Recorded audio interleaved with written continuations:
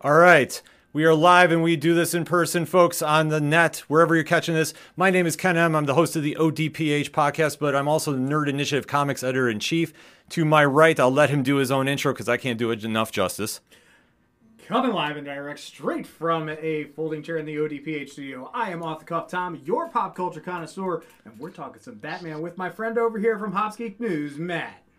What's up, everybody? Tom, I have to wonder, is the folding chair, did you happen to get that in Alabama by chance? No, it's just it happened to be here. Usually it's a recliner in my living room, but I have to make do where I go. Oh, man. Well, I am Matt from Hops Geek News. Thanks for hanging out. And tonight, I think we're talking something good tonight, gents, aren't we? We always talk something good here because we like to do something on this show that very few channels do, and that is turn a page. And what we like to do is bring you the latest in comics news, talk to creators, and deep dive into some of our favorite stories that we know you need to add to your collection. Tonight's pick, we're taking a trip to Gotham City and going to one of my favorite stories of all time, Batman Court of Owls by Scott Snyder and Greg Capullo. So sit back, relax, grab a book, and it's time to turn a page.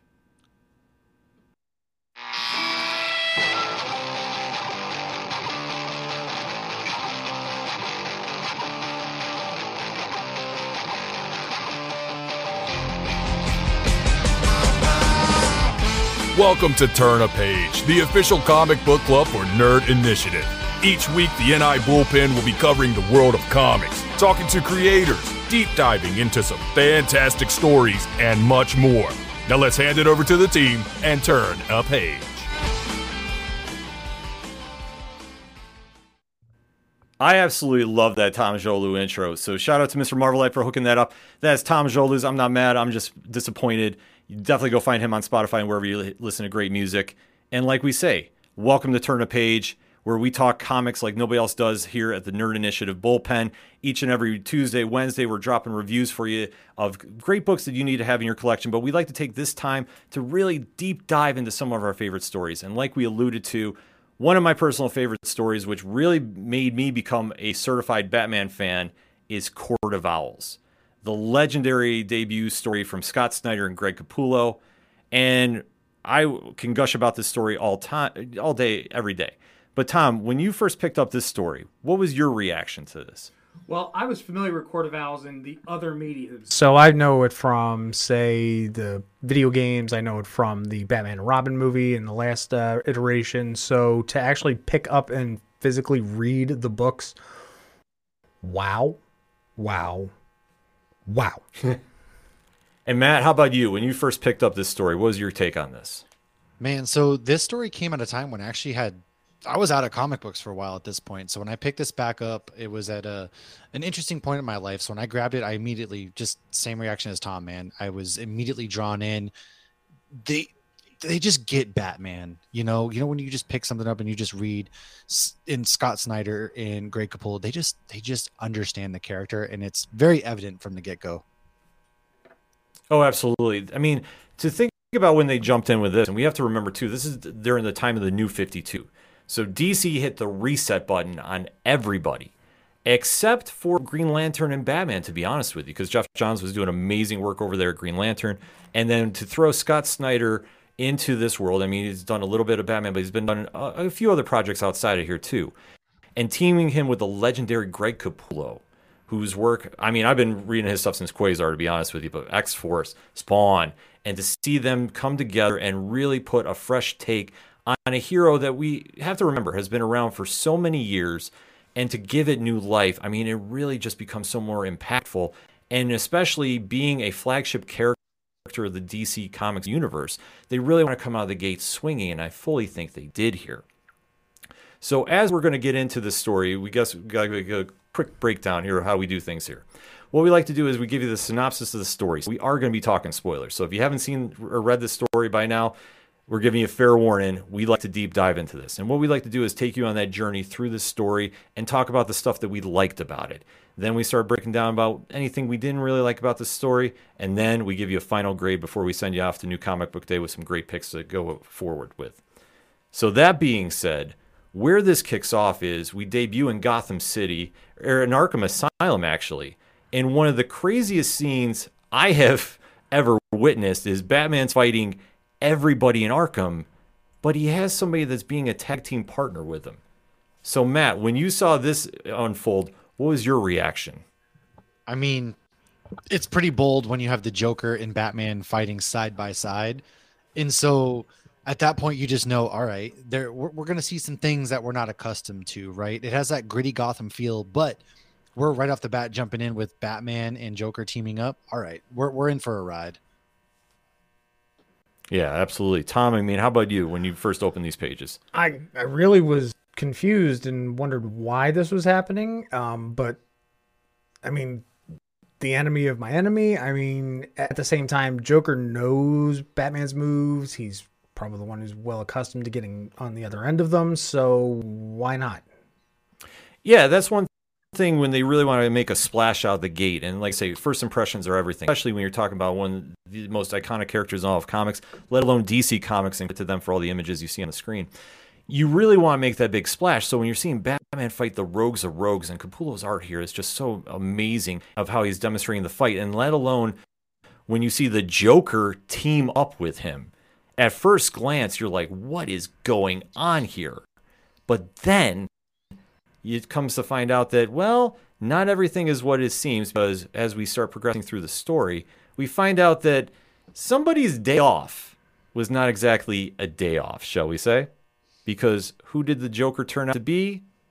None other than the one and only Dick Grayson. Nightwing. And one of the unsung characteristics of their partnership throughout the years. I mean, it's obviously a father and son bond, but you can definitely see just how they have gone through everything together. And when you see that Batman is putting him in this position because he wants to find out about who's leaking information out, Nightwing just goes along with it, but he's like, oh, so this is how it's going to be on my day off, no less. You let me have my vacation in Arkham. I mean, Matt, when you read this scene, like, how did it play out for you? It was interesting because, yeah, I mean, you can't begin to imagine that, okay, it's the Joker. And then when they do that reveal of, you can take the mask off basically, and you're like, okay. And I like the cleverness of getting to see some of these newer Bat gadgets as well, because at the end of the day, Batman is all about his gadgets and his prep time. And so to start to introduce some things like this, I was pretty stoked. Yeah. Tom, I mean, how about you? I mean, on top of that, the new contacts that Bruce was rocking, the Instabat computer in his head. Yeah. I mean, I want one of those, two of them at least. Oh, absolutely. Like, just the gadgets they did throughout this entire series was just so next level. And it really showed about how when you're doing a new 52 and you're doing a big reset of a classic character, you have to modernize them to the times. And I thought a lot of the Bat technology we saw through their entire run, but let alone here, really exemplified that point, that this is not the same old Batman that you've seen from the Adam West shows or, even the Tim Burton movies. This is a completely new Batman that has a fresh take and really understands about thinking in the future. And that is something that kind of lingers around this entire story. Because what Batman does is his real day job, so to speak, is being Bruce Wayne, and how he wants to re-envision Gotham City. That he has his whole plan laid out about making Gotham into a city of tomorrow. Much like almost in the same vein of Metropolis, but indifferent with respect to the past. And this is something that throughout their entire run, I think they've done this beautiful love story to Gotham City. And especially with this arc, is just like this is like the initial meeting between Gotham and Bruce at this stage. Because Bruce is established at this point. There isn't the whole 0 year that they do later, which is a brilliant take two, which we'll definitely be talking about at some point. But to see what he does here and how he presents his vision of Gotham. I mean, Matt, when you saw this and you knew when he's trying to do this, like, what kind of feelings did you get when you saw that he has a new vision of Gotham? Well, I mean, first things first, it's very easy for everyone to kind of forget the Bruce Wayne persona when it comes to Batman, right? Far often we see people being like, they focus too heavy on one side or the other. And so when they kind of remind us that, no, Batman at the end of the day is Bruce Wayne. His goal is to better the city. And his plan to do that is to make this futuristic city of tomorrow. And he has the means and the money to do so. And he's a very public figure that people listen to. Yeah. Thank you. Somebody finally brought that back to the forefront. Yeah, I mean, Tom? I think it was just a really fun and smart idea to be able to do this. And you really do see that Bruce is pushing himself out there with being Bruce Wayne, not just being Batman. You know, he can be multifaceted both day and nighttime. It really is a nice way to get the backstory, especially with the whole idea that he's really wanting to build this off of what his dad used to say to him. Mm-hmm. You know, it's just one dream away, and he's using that as the start of his initiative to really get things going, to try and reinvigorate the city. Mm. And one person that really catches this idea, but obviously whenever you're dealing with politics, it's always a messy situation, is one Lincoln March. And when he comes there, you know that he's trying to get Bruce Wayne's public's vote, which Bruce has always really strayed away from for the most part. I think, honestly, the only time I've ever seen him do anything like that is for Harvey Dent when he was running for district attorney way back when. But he's usually stayed away from the political side of things.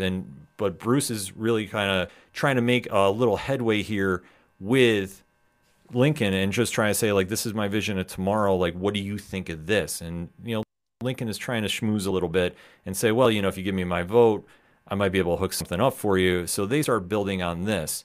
But when this is all going on, it triggers a reaction from something that Batman struggles to understand. Because the one running joke that I think every comic fan has had is if you give him enough prep time, he can take over the world and worlds, go into different companies, take over their universes. He's Batman. He thinks that he knows everything. Oh, yeah. But what he doesn't realize is there's a whole different group that has been running Gotham that's allowed him to be Batman the entire time. And we get the introduction of one of the greatest rogues of all time. And this is the Court of Owls. So, Matt, when you saw the Court of Owls debut here, and especially knowing that Batman's rogues are arguably the greatest of all time, how do you think a new debut like this is going to really impact the story? I mean, it's kind of like a reverse Batman in a way, right? There you have the Talon, who is on par with strength, and yeah, of course he has the whole can't die thing, and he is already dead. But like Bruce Wayne has money, the Court of Owls is also backed by politicians, and they have money too. And so it's really, for the first time, you're seeing Batman and Bruce challenged on both fronts. Normally, Batman has to be challenged, yeah. But I mean, at this point, you're really seeing both sides of the coin. He's matched very evenly. And this is, without a doubt, I mean, one of my favorite stories and probably my favorite, rogue of all time for Batman. I don't think rogue as the word is the really. Yeah, I agree with that. Fills it. I would say syndicate, possibly. Good call. I would say conglomerate, especially considering how much old money they're sitting on top of. Mm-hmm. Yeah, they're just so influential that it really was and even a subculture in and of itself, if you really think about it, considering all the pomp and circumstance we see them go through with the using the particular knives and having this audacious manner in which they would decorate their places. And, we go through and we see eventually that they keep building and building and making more owl nests. Mm-hmm. And each one is a reflection of its times. Yeah.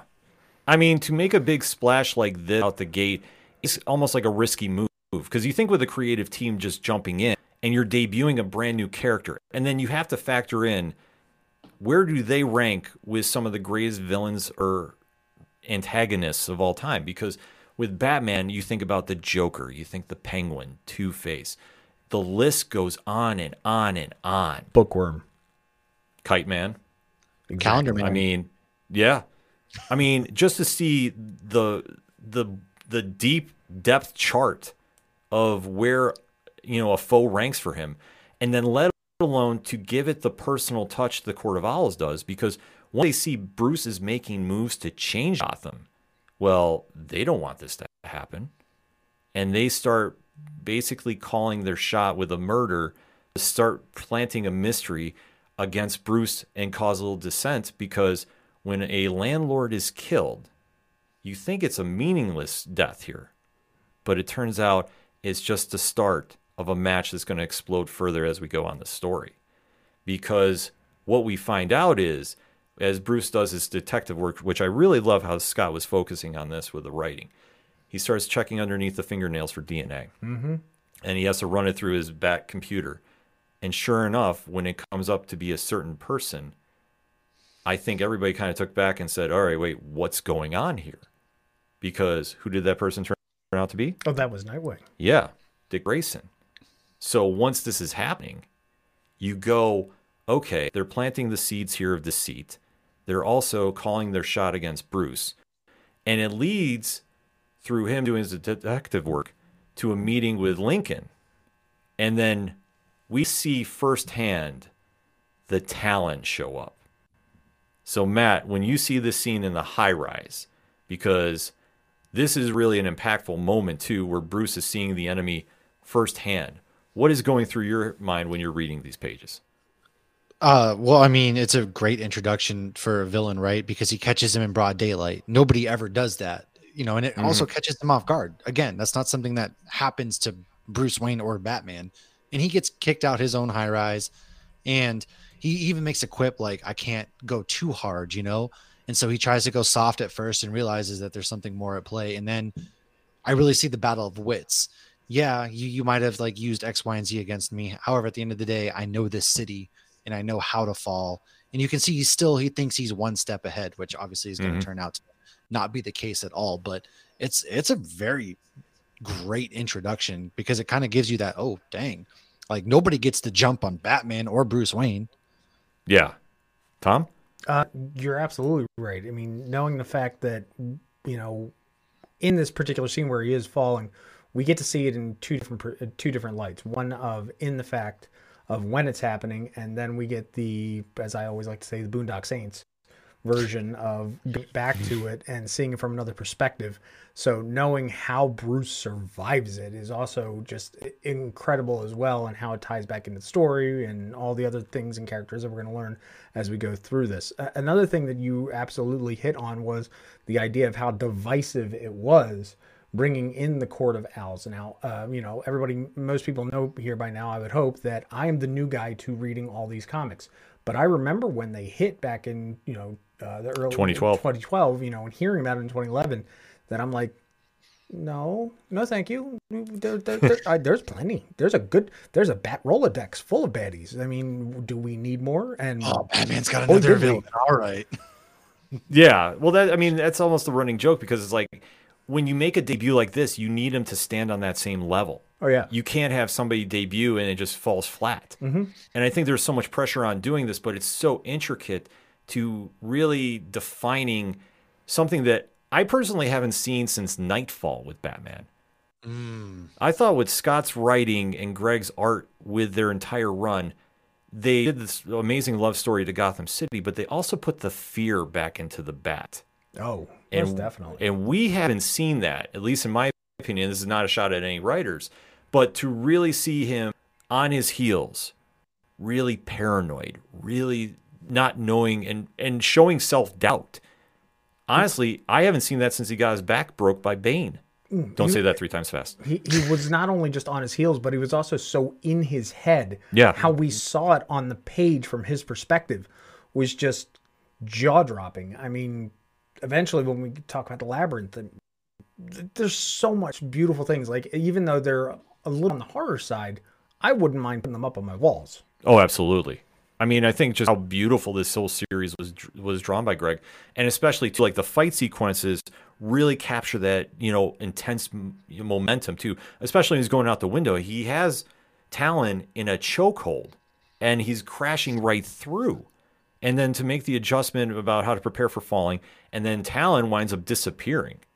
And this is something that you're starting to see the slow cracks in Batman's confidence, that he's like, wait, this doesn't make sense. Because at the end of the day, he is somebody that's very scientific. He's somebody that wants reason. He can't just handle regular supernatural powers. I mean, that's never really been his strong suit. But as you see, as they're progressing forward, you're seeing the court has now decided to take out Bruce Wayne and really put the full court press on him. So when Bruce is starting to investigate as Batman, they lure him into a trap because once he starts figuring about the safe houses they put around the city, and this is right around issue number 5 of the run, and you see one of the coolest art techniques used because in the middle of the issue where you see Batman is in a labyrinth under the city, they flip everything upside down. So when you're seeing this visual happen, Matt, what's going through your head as you're seeing him really get tested and really broken?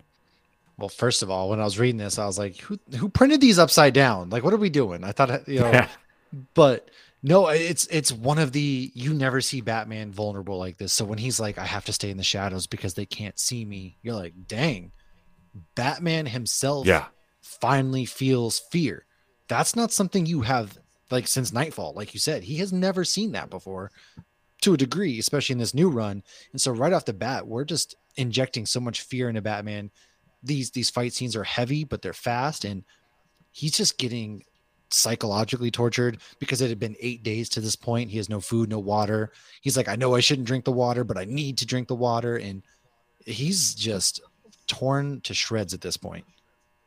Yeah, I mean, you can see the image on the screen right now. I mean, this is really when he's broken and he has to just drown out the court's torture of him to redefine like the confidence feeling himself lose, because when he loses, he knows he's losing Gotham, and he can't afford to do that. What I really like with what's here on the screen, a lot of people, if you really take a look here, look at the cowl. Mm-hmm. You know, it does show the dichotomy of Batman right there in his present state, because you do have that one side of the cowl with the broken eye, and it is representing him being broken itself, and on the flip side, how hard he is trying to keep it together to be Batman at the same time. Yeah, and I love the subtlety here with the artwork too, because you can see about how when his mask is getting broken, how Greg shows just the slow crack starting in his left eye, and how that slowly starts working over, and you see how weathered he becomes during this fight too, because when he thinks that he's all but dead, he somehow miraculously pulls himself out of this. And he taps into that inner psyche of his own to really fight back and really stand up to what Talon does, because Talon is hitting him with everything he has. And more or less the court is just standing over him, and almost like in just such a bizarre manner too. Like they're almost like they're watching above and just, acting like they're gods of Gotham. Mm-hmm. JJ is absolutely right that this whole story does really make Gotham more of its own character itself. They always say in TV and film that New York and LA are their own characters that they happen to have people in. Mm-hmm. This one really brings Gotham to the forefront as well. Yeah. And especially seeing about how the court has been there for years, or decades rather, centuries. Mm-hmm. They have been there since the 1600s, and how they've been so intricate into building Gotham that anything that challenges that ideal, they're not going to stand for, because they have their own vision of Gotham that they don't want to change. And it's almost reflective of just how the DC universe was to where it was going, and just the fight that was happening there. It was very reflective of the whole New 52 movement in a little bit, if you want to go to that level with it. Because at the time, we as comic fans, either we grow up and we really enjoy the old stories, or we want to see something new and modernized. And it's always that conflict too, especially with characters that we've grown up with, and just seeing like, can they keep doing the same tropes over and over? Right. Or do we want to see the evolution here? And I think what they really nailed here is showing how Batman still is Batman. At the end of the day, he finds a way to will himself to win, because that's been his entire persona, that he feels he has to be the best because he needs to be the best for everybody else, not even himself. So when you see this and he finally makes the break and he defeats Talon in one of the craziest scenes you've seen, and he now goes back to the Batcave broken, but he knows they're coming after him.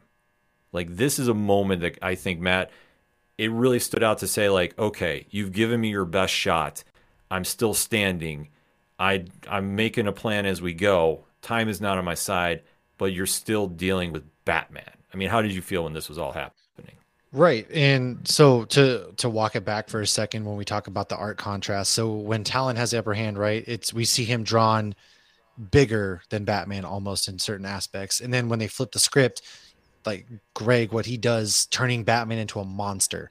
He has now unleashed that inner beast, quote unquote. Sounds kind of cliche, but like he really does. And so being drawn as that larger than life creature that, Batman is seen as to a lot of people was magnificent. And then you can just see his brain kick into overdrive. He goes back to the Batcave and they're like, dude, is he resting? How much did you give him? And they're like, what? Alfred's like, enough, but I know to be careful. And then we still see Bruce like, no, I can't rest. This is a serious thing. I've been gone 8 days, but we cannot sleep now. Things just got serious. And it's like, all right, Batman's back. And you love that moment. It's a triumphant moment that kind of gets you like cheering. Yeah. Tom? Oh, it's all just wonderful how it's leading up to, the fight at home, to see how Batman, he just goes from he turns a switch, literally. He goes beast mode Bat to gotta get home Bat to, okay, I'm home, let's get ready for the next part Bat. He compartmentalizes so well, and that goes to the fact that, Snyder's writing, that he's written him so calm and collective as best as he can in the situation. Mm-hmm. Yeah, because this is just redefining himself, because he has never been hit on this emotional level where his belief and his surroundings have been questioned and challenged. Like, you really see him tested on a manner that is not only physical but mental as well. And it's such a cool vision to see because, like I say, we always see Batman standing up to Darkseid and forces that he has no right standing up to. But yet, he still finds a way to be as confident as ever. To see him broken like this, that his vision of Gotham and his world that he knows is taken away from him. It's such an insane moment to envision. And to really see how he is broken, but he still finds that way to win. It just goes to show, about how much heroics he has with him. And then when immediately he's like, I should be resting, I should be, recovering, I don't have time to. And he understands the gravity of the situation because the court has now exposed themselves. That all their centuries of working behind the scenes have now come to fruition. They're out in the public. And they know the temp in the room too. Because once Talon goes down, who has been somebody that they've kept around for centuries, doing some very unique things to keep him alive too. Which, Tom, how did you think about their whole process of keeping people alive? The whole process of their stasis, or however they were being held or contained or winter soldiered, for lack of a phrase, was quite interesting. And if you do get a chance to read some of the hardback volumes, you'll see that there's a little side story in there with one of Batman's more famous modern rogues, Victor Fries. It was really interesting, and I think it was a great way, if they've lasted this long, to make their enforcers last this long. Shows the longevity and the forethought that the Owls do have in the long run, obviously. Yeah, Matt, how about you?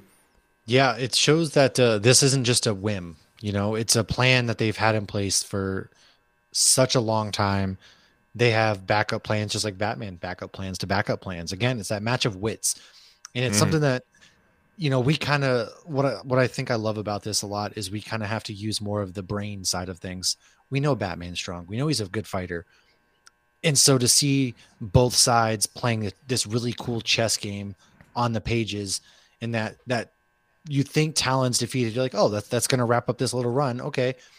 But it doesn't, because they open up that room and there's just dozens more, ready to go. And then they unleash them onto the city. It's just like, dang, this is legit next level. Oh my God. Yeah. They had the ultimate backup plan, because as they've had a room full of coffins, they've had Talons waiting in the wings to unleash. And especially with how they almost manipulated Bruce's great-grandfather, Alan Wayne, into setting up these rooms, that when they thought that their rule over Gotham is in danger, they enact everybody, because once William Cobb, who is the original Talon, is defeated, they send everybody to to Wayne Manor, to the Batcave. And for note, a group of owls is commonly known as a parliament. Oh, well, thank you for knowing. I think something that's really cool is, when Batman thinks he's won, right? He's like, I killed your best, I've won. And they just kind of show up at the end of like, wow, that Batman guy's kind of tough, huh? And they just didn't seem phased. I didn't catch it then, but upon like reading it again recently, I was like, oh yeah, you can kind of see that they weren't phased at all. And there were hints right there that, okay, there's more at play. And I didn't pick up on that in the first read. Oh, they have absolute narcissistic audacity. I mean, like I said, they come from that old money, so they are literally thinking they are untouchable. Mm-hmm. And they can't handle taking a loss here because when they attack Wayne Manor, they think that they have Batman dead to rights, and they are underestimating him. Even at his weakened state, he still has one X factor with him that will always help him, and that's Alfred. Alfred in a mech suit, man. Alfred suits up is one of the most badass Alfred moments of comic book history, in my opinion. Agreed. The Thrasher suit specifically. Yes. I thought it was the Hellbat at first, but it's called the Thrasher suit. And don't forget, on the flip side, as many Talons that were attacking Wayne Manor, Batman literally put out the family bat signal, and everybody and their brother was out there fighting too. Mm-hmm. I mean, we saw Red Robin, we saw Tim, we saw Dick, we saw Damian, Batgirl, we saw Spoiler, was it? Yeah, I mean, that's the one thing, too, that's the unsung story of the Bat family. And even at this moment, it's very unsung. However, what happens in the next story is a complete different. Yeah, look at that amazing suit of armor. Greg outdid himself with that design, too. Just that moment, you have that, oh, my God, things just went to, business just picked up, if I can use the wrestling term. Yes. And he's just ready for business. And all those Talons, I mean, even though they're undead, it doesn't matter. They all know that they are in trouble because as they're freezing the Batcave off, they are completely outmatched by somebody who's, like I say, completely ready to take them out because it's an attack on the family. And Batman has always felt Gotham as his family. So when he makes the bat signal call, too, everybody comes running and everybody addresses it, too. And even at this moment, which is a little side story plot that we found out about, is with Dick Grayson because of the DNA. Yes. Which we find out this amazing story that the Talons had been recruited from the Haley Circus, where Dick Grayson was a part of. I love this. And so how... much. Oh, yeah, you want to break it down for us, Matt? Yeah, okay. So essentially, Dick was supposed to become a Talon. That's that the whole how do because you think Joker, he always steals people's DNA. It's going to be one of those things. They just want Batman, his psyche, but no, Dick was supposed to be a Talon, and that's also why you see that Bruce is kind of hiding him because Nightwing's like, I'm tired of you treating me like a kid. And then he's like, I'm treating you this way because you were supposed to be a Talon. And then you're just like, what? And then he discusses the whole breakdown of the circus. And you're just like, to me, I absolutely love that because it adds so much more depth to what goes down that night and so much more depth into the backstory of, Dick Grayson and Nightwing. And I love it personally. Yeah. Tom, how about you? Little divisive again. I mean, if Bruce was all knowing and has preps up everything and anything, he's just now explaining that Dick was supposed to be an owl, or he couldn't have drugged Dick to change the frickin' molar. I mean, it's kind of for me, I think it's a cheap shot. See, yes and no. Okay, I can understand that point, but if you look through the history between Bruce and Dick, Bruce has been the overprotective parent and not divulged a lot of truth because he cares about him too much. And it's a flaw that he's had, and you can even see this as it goes forward too. And in fact they touch upon it in Death of the Family, which is an amazing read. Batman's overprotectiveness of the people he loves is always his biggest weakness because what he thinks he's doing is right, he's alienating everybody around him. Like I said last week, the road to hell is paved in good intentions. Mm-hmm. And this is the one area that Bruce has never mastered. Of all of the training he's done to make himself literally the perfect human being in mind and fighting and body, this is the one area he continuously fails at. And as much as he makes 2 steps forward, he winds up getting 3 steps back eventually. Oh, yeah. And I think that that's a great point to his character. And especially like here, where he's on the ropes and he has that little bit of mistrust with Dick, who's always been loyal to him no matter what. He is the true heir to the bat. This is the point where he has to go like, listen, I did this because I care. And we had to just get through this right now. That's why I never took it seriously about when your DNA was found there. But I know why. And once he starts giving the breakdown, it's something that they could go back to if they wanted, but it doesn't really play out like that. I think that's a very interesting idea, Muncie, to do an Elseworlds. Yeah, that's kind of funny. Like, That'd be wild. Blue suit, and instead of like using guns like Thomas did, maybe he'll have like a sword or something. You know, very very proper, very British. I'm all in for that. I need that story to happen. I'd take it in a heartbeat. Yeah, just Alfred being Batman, just running around the city crazy. Mm-hmm. Oh, give it to me. I am so here for that. But it kind of plays into what happens here, because once the Bat family unites, Bruce also puts together the mystery of Lincoln. Mm-hmm. And this one, I will say, and we'll save this for, when we do our, the good, the bad, and the, what happened here. I thought this was a little telegraphed, if I have to say, because of how much Lincoln looked like Bruce. Yes, thank you. Like, let's just put it out there on the first freaking page. Yeah, like when we see Lincoln March first meet Bruce Wayne, it was almost like looking into a mirror. And Matt, I don't know if you felt the same way here, but I thought that this was the only point that was like really telegraphed that there was more Lincoln than meets the eye. Well, they drew him very similarly, right? They're the chin, the build, everything was down to a T, and it's almost like, why is he so invested in Bruce? You can get it. Yeah, like there's clearly, you're right, telegraphed, because he should be interested in his vote, but there was something more there. And again, they were very, very similarly drawn. That was kind of like something they kept referring to, old family and all this old hidden things, and you're like, all right, I kind of can see where this is going. Well, finding out that, Lincoln was technically, or is, or questionably, because it's still kind of up in the air the way they wrote in that. I like that way. That if Lincoln is, Thomas Wayne Jr., making him younger than Bruce, what's fun about it is the fact that if you the whole idea of the vote out of it, he was just looking for his big brother's approval. Ooh, yeah. That's a good point. Yeah, because it turns out that the story Lincoln's trying to say is he's Thomas Wayne Jr. And this has all been to get back at his brother. And it's an interesting ploy. Like I say, it was a very big swerve, especially when you think about the plane scene that happens around here too, which is one of the coolest action sequences Greg has done. And like I say, there's so many moments where you see Greg's art where he just amplifies a scene that could just be a throwaway, and it just takes it to a whole different level. That's just something he does in his sleep. That's why he's one of the best to ever do it. And when you see this moment where they have the meeting and you're seeing that Thomas is breaking it down, and Bruce at this point is like, I don't believe you no matter what you're saying. The Court of Owls has been sitting here trying to manipulate me left and right. And this is after he goes and confronts what we think is the head of the Court of Owls, too, in a very cool elevator scene, and entrapping them and basically saying, I hope you like the view. You're going to be seeing this for a long time.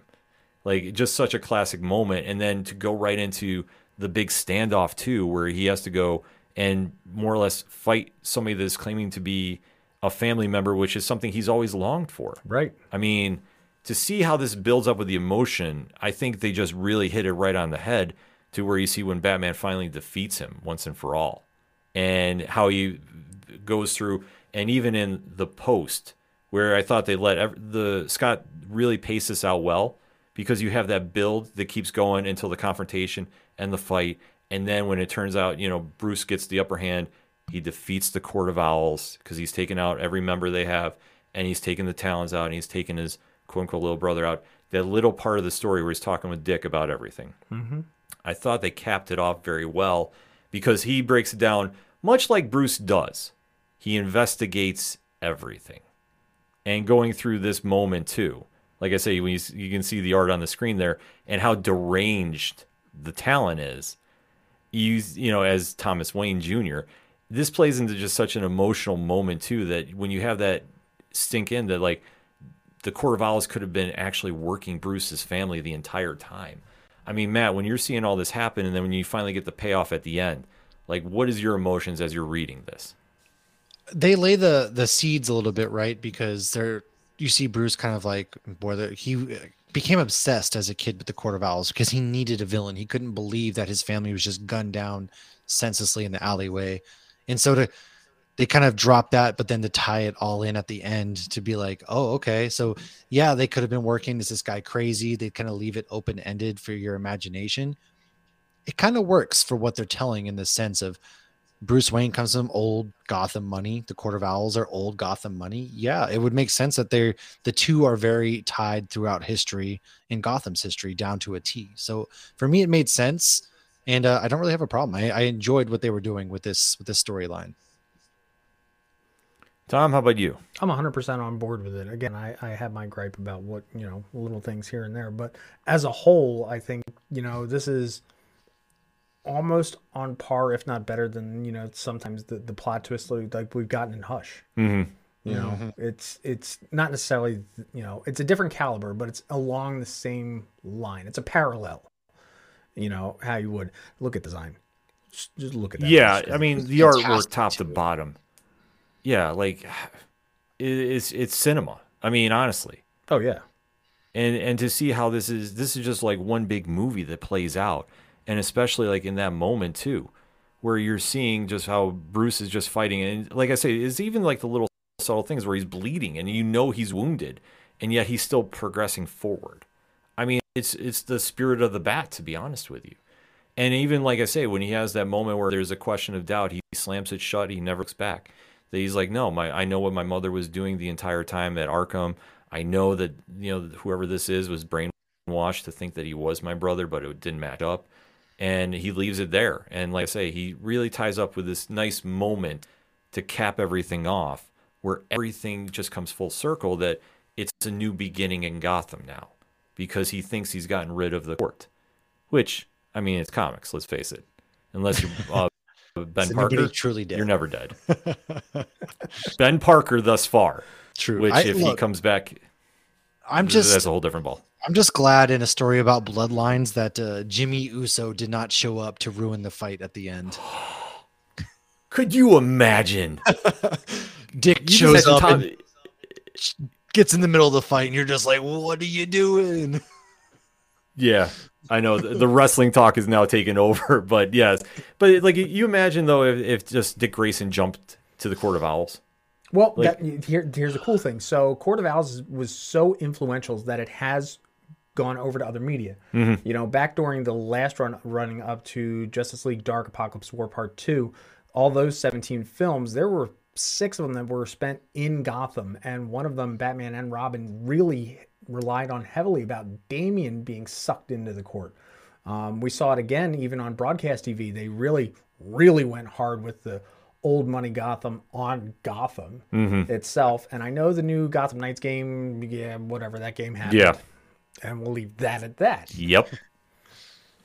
No, I mean, Matt, let's talk about it, because we can kind of get into, like, that was the stuff we really loved about the story. But, like, what do you think was the impact of the Court of Owls now? Like, looking back at it, almost a decade later. God, that's so weird to say. It's crazy. Yeah. I mean, it is a decade later. I mean, it's 2023. This kicked off 2012. So, I mean, the impact, it's what I think it drew a lot of people into Batman, and then because you hear a lot of people that are always like, oh, there's always a Batman tale. There's always a Batman tale. I think we can draw it back to this point right here, because Batman, I think, hit a next level of popularity in comic books from the Court of Owls being as strong as it was, going back to creating Gotham as its very own entity, to revitalizing the character almost at a time when, the middle 2000s were kind of lacking in comic books. So I feel like the impact on the character, the impact on comic books, it's pretty profound, and this it's still there today. Oh, absolutely. I think the Court of Owls just made such an impactful debut and really solidified any questions fans had about what Snyder and Capullo were going to wind up doing with this run. They hit the ground running. They took a big risk by introducing a brand new property that fans honestly could not have connected with. They could have just said, okay, this doesn't make any sense, and just really, ran away from it. But it's to the strength of Scott's writing about putting the fear into Batman. And I think that that's why fans really, circled around this story. That I think that we finally had Batman broken, as crazy as that sounds. But we haven't seen this in such a long time that it was almost refreshing, because he had just come off the Grant Morrison run, which Grant does Grant, and it's a completely different, apples and oranges when you're talking about, Grant Morrison writing to Scott. And when you see this play out and just the impact of like this run, like Batman can be defeated, he can be broken, but he has to find that second gear to go. How long can he do this? And especially with the happy ending that happens at the end, where you truly have the rebirth of Batman, I think it just really solidified about, where the series was going to go and how impactful it was going to be, and just really how fans were longing for this Batman to show up. Like I always say, for me, this is my Batman. Like when somebody describes Batman, I always go, it's Snyder and Capullos, because it had the perfect blend of what you love about Batman and it took away the stuff you don't like about him. Like for me, I can never handle that he's invincible. Yeah, it just doesn't process. He can't be. He's by far the guy with the money. Mm-hmm. That's all he's really going to be. He's got the brains. He's got the money. He doesn't have invulnerable skin. He doesn't have laser eyes. He doesn't phase. He doesn't do this. At the end of the day, you take that suit off, he's still a guy with the big brain. Yeah. But of how he makes himself, I mean, he's the most DIY character though of all of comics. Cuz literally, he wills himself to learn. He wills himself to do this.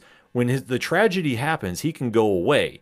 And even when he tried becoming an early detective, and I know we skipped over this part, but it's such a very cool couple quick panels about when he goes investigating about the Court of Owls, because he's always heard it was a ghost story. Mm-hmm. And he thinks that that's the people that were behind his parents' death, which honestly, they could still be. They could still be.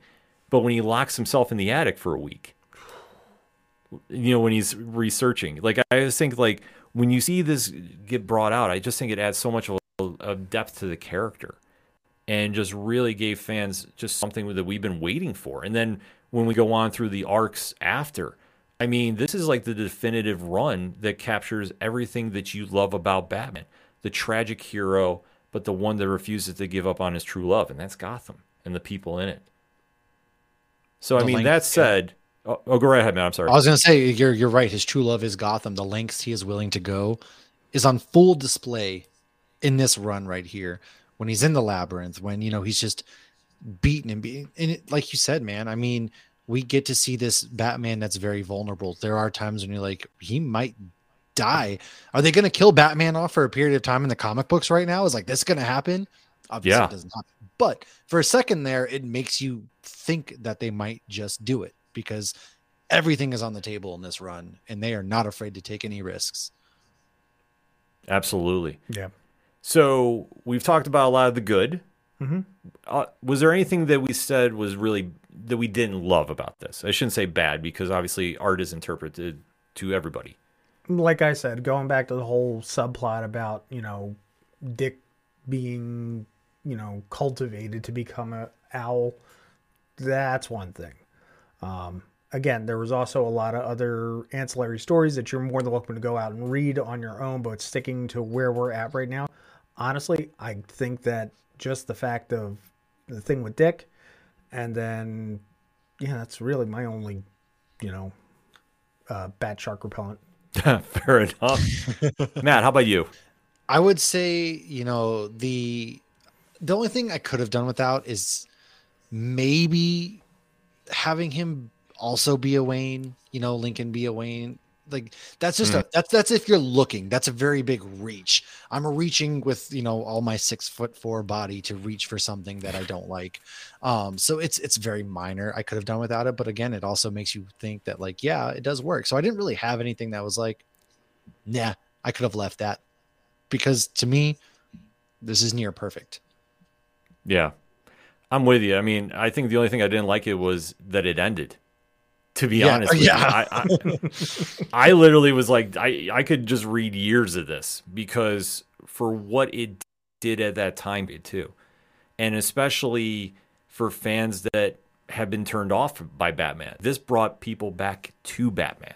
Mm-hmm. And especially like for me, I was never that big into Batman before. Like I always thought he was a cool character, but when you're treated on the same level of Superman, fighting the same villains as Superman, it just something about, the aesthetics just don't match up. Even though I think one of the greatest Batman moments of all time was the Justice League JLA series with Grant Morrison and Howard Porter, where they're fighting the Martian invasion and they leave Batman alone. And the one leader is like, why did you leave him alone? He's the most dangerous one of them all. I think that like that's where that mythos became. But to see it brought back to such a grounded level here, and especially debuting with, you know, just having such a great rogues gallery, I would say the only thing maybe I would wanted more, like the Lincoln reveal I thought worked for what they were trying to do, and that's Cast Doubt. I thought it was a little telegraphed, but I'm not taking any points away for that, because the rest of the story picked up because you wanted to make a big about reminding Batman about why he matters so much. He did that. And I think maybe the only thing I would have done or like to see more is more of a deep dive into the court, because it kind of seemed like we got right to the end with the head members and they were like one and dones. So, but that also leaves the door open to come back later to them, which, I mean, the court has appeared here and there throughout DC. I don't doubt them appearing yet again because it's hard to get rid of the owls. I wouldn't mind seeing a prequel series. God, if you know, Snyder and Capullo could actually come back and add to their own world.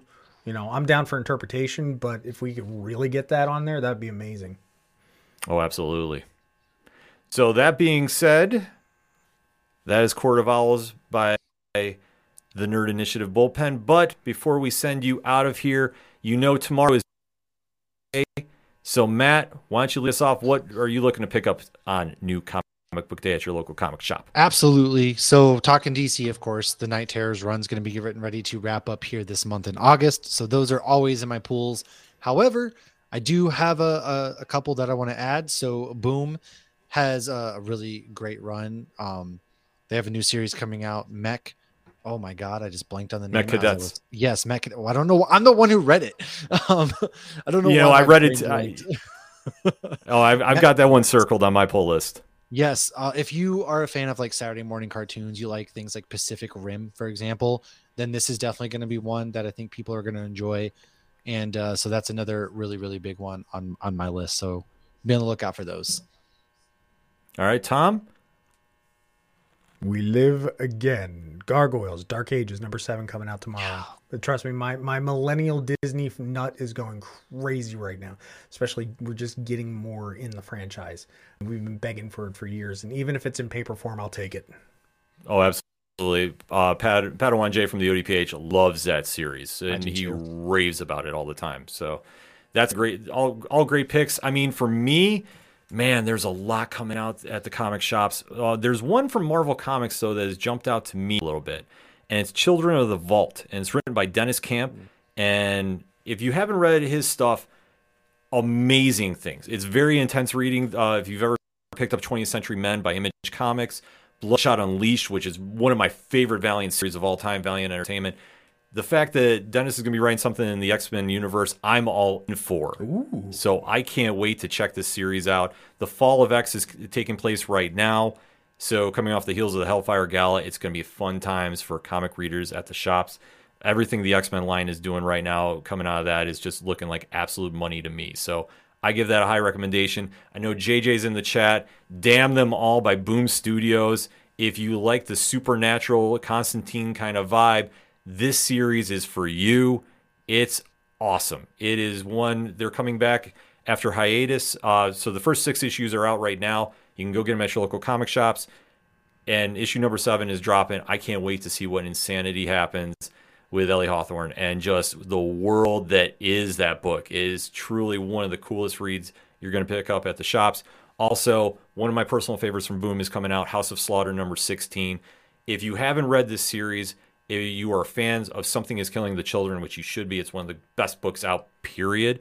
This is an anthology-style story where they spotlight certain characters of the Order of St. George. So they're starting up a brand new arc. It's very easy to jump in and catch up on. The work they do, they always rotate creative teams too. Boom kills it with the series, no pun intended. And this has been some of the best stuff at the shelves, bar none. So definitely a lot of stuff to be excited for. I know Kaya #10 is coming out too from Image Comics, Wes Craig. I know Marty from the Nerd Initiative Bullpen is going to be talking about that. There's so much win at the shops this week. So We definitely are recommending a lot of stuff. If you need to go somewhere for it on New Comic Book Day, you're not sure where to look, nerdinitiative.com. We have got reviews dropping left and right of your favorite publishers, so you definitely want to make sure you're checking that out. Hit that QR code. Speaking of QR codes, did you know we're doing a giveaway? Are we doing a giveaway? Did we talk about this last week? I think we did. We're doing a Matt, giveaway. Are we ready? I think we are doing a giveaway. So last week, and thank you to everybody who checked us out. We set some record numbers here on the Nerd Initiative YouTube channel, so we can't do that without you. We are doing a giveaway of Secret Invasion by Marvel Comics. So let alone do you get the entire series. You get the Gabriel Dell'Otto variant, the 1 in 100 variant. Just for clicking on the QR code, signing up for the Nerd Initiative YouTube, the newsletter. I'm getting so wound up because, I'm seeing the chat light up about YouTube right now. But simple, on the YouTube screen, you click on that, boom, and you sign right up for the newsletter. You find out everything going on with Nerd Initiative, because if you think we're on doing stuff right now, wait till you see what we have lined up for the rest of the year of 2023. We're like the Court of Owls, just doing things in the background. Yes, this is very, very true. Shadows. Indeed. I'm Batman. Indeed. So if you're not checking that code out, you definitely want to make sure you click on that, sign up for the newsletter, and then you can enter in a chance to win free comics. Free. Like, I don't know how else we can just say it. Free. It's free. Yes. Gratis. And let alone, I can see some people are clicking right now. I love seeing that in the chat. So you definitely want to make sure you're hitting that. Sign up for the newsletter. It is just our way of saying thank you for checking the show out. Spread the word about the show, because we are always taking comic story ideas that you have we can break down for you. Plus, we're going to be having some creators on very, very shortly. We can't reveal that just yet.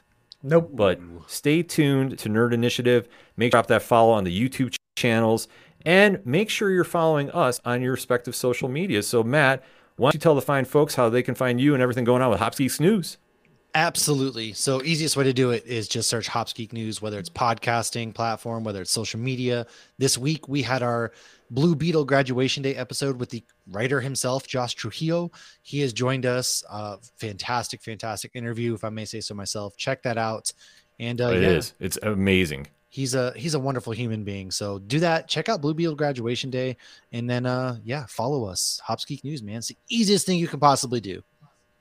And I believe Josh has another book out this week too, an actual book. He does. So it comes out August 15th. However, my review is out now on nerdinitiative.com if you want to read it. Washington's Gay General, The Legends and Loves of Baron von Steuben.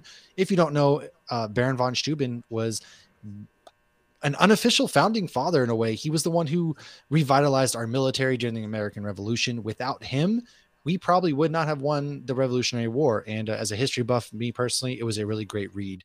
It's a graphic novel that details his life. And it goes into the backstory of what we don't know is he was actually, he was a queer man back in the 1700s when it was kind of taboo.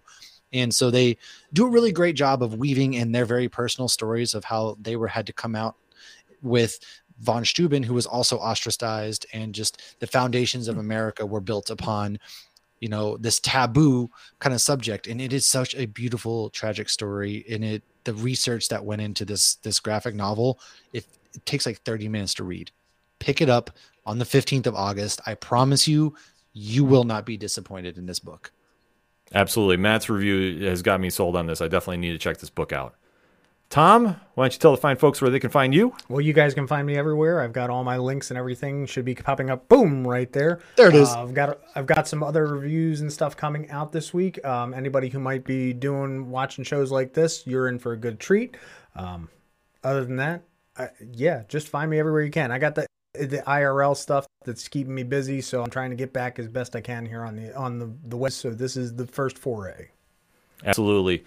And for me and everything going on with the ODPH, it's very simple, odphpodcast.com. Right there, click the QR code. After you go, click on for the free comics.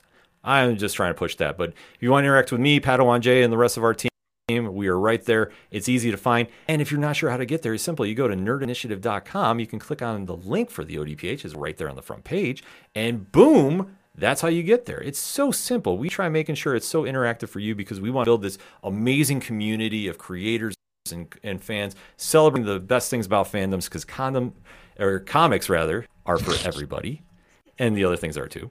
But I had to throw in a joke to make sure everybody paid attention. This is why we do it. This is why we do it live. But this is why we do it live, folks. But as we like to end every edition of Turn a Page, remember when you're at the comic shops and you see somebody looking for an issue and they're not sure where to pick up, if you got a great one in your hands, hand it off to them and tell them turn a page. See you next time. See you.